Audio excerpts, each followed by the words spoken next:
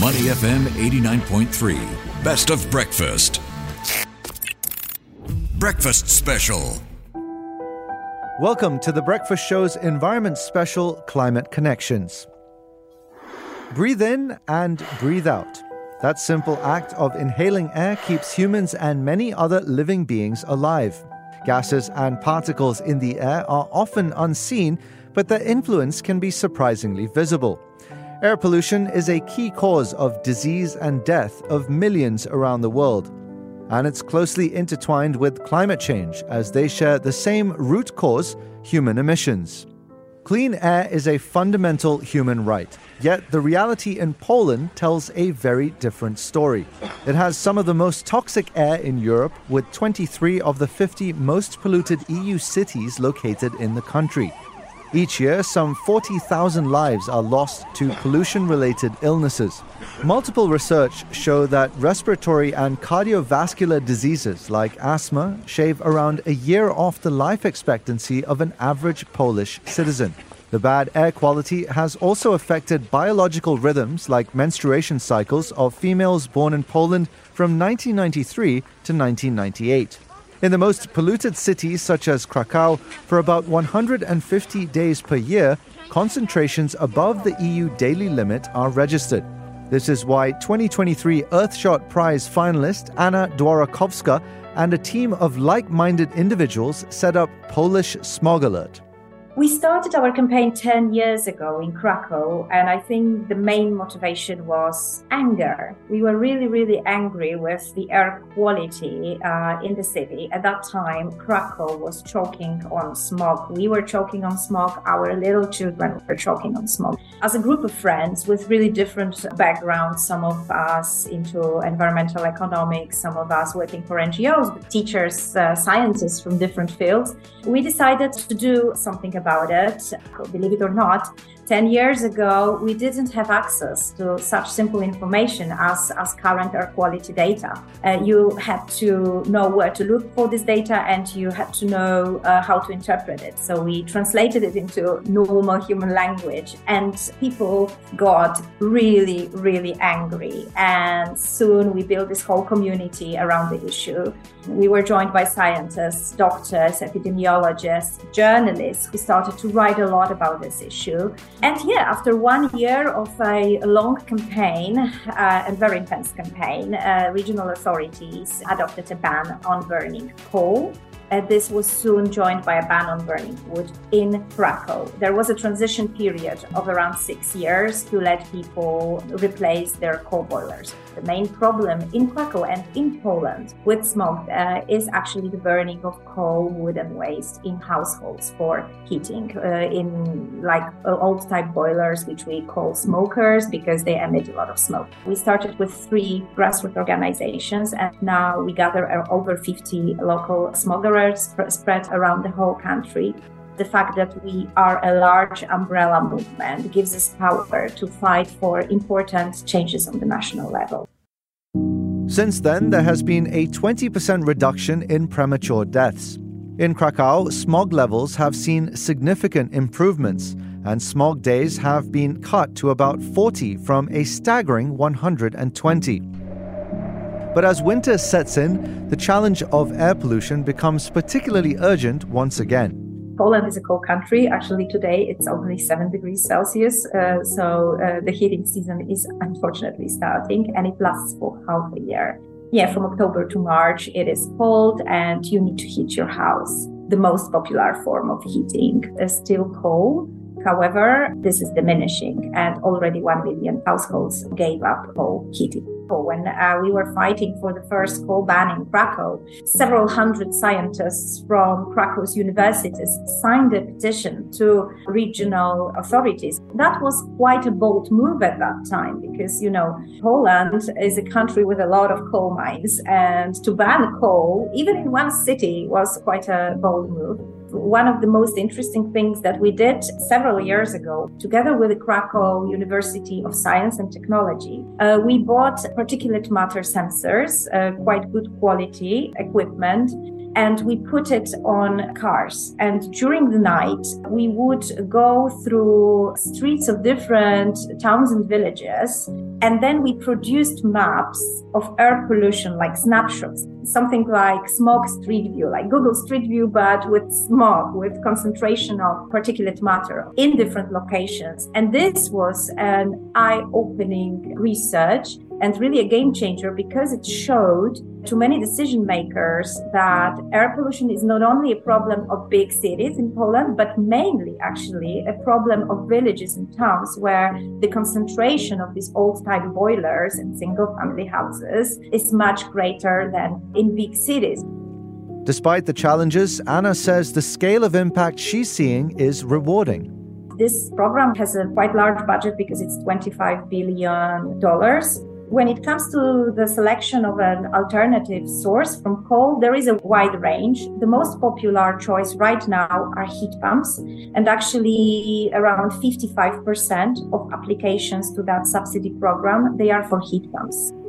Throughout these last several years, the popularity of heat pumps has skyrocketed actually. There is a huge market change. Other sources include pellet boilers, so biomass boilers for pellet, and also gas boilers.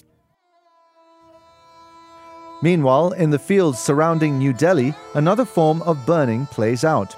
Smoke from man-made infernos fills the air as farmers burn agricultural waste amounting to about $120 billion each year. The practice of the open burning of agricultural waste finds its roots in the Green Revolution. And farmers are not to blame for this. They feel that they have inherited this practice from their forefathers, and this is the way they've been used to farming. They don't like burning it, but there are no alternative solutions available. It's most severe in northern India, and it's primarily because this region has gone into a systemic rut of a rice and wheat cropping pattern with a very small gap in between the harvesting season of one and the sowing season of the other. And as a result, a lot of biomass is just left on the farm after the harvest of the rice crop, for example, and there's very little time to handle it or deal with it. And the quickest and cheapest way is to just set it on fire and burn it, because in 10 days' time or 2 weeks' time, the farmer needs to plant the wheat crop. Such small-scale rural farmers are often most severely impacted by the resulting air pollution. But Earthshot Prize winner Vidyut Mohan says they're ignored as stakeholders in the new value chains created to fight climate change and environmental degradation. Armed with a dream of effecting change for these rural communities, Vidyut founded a social enterprise called Takachar to literally put out the fire. So there are plenty of ways to collect biomass. There's a lot of equipment available in farms where farmers can just rent it out and they can just take the biomass out from the field and not burn it. But the challenge here is now, what does one do with that biomass? There are very limited value creation opportunities that are not a cost for the farmer. Any solution that is a cost to the farmer will not find traction, because these farmers already have very thin margin on selling their crop produce and they don't want to impact that further. With that in mind, Vidyut developed a cheap, small-scale portable technology that converts crop residues into sellable bioproducts like fuel and fertilizer.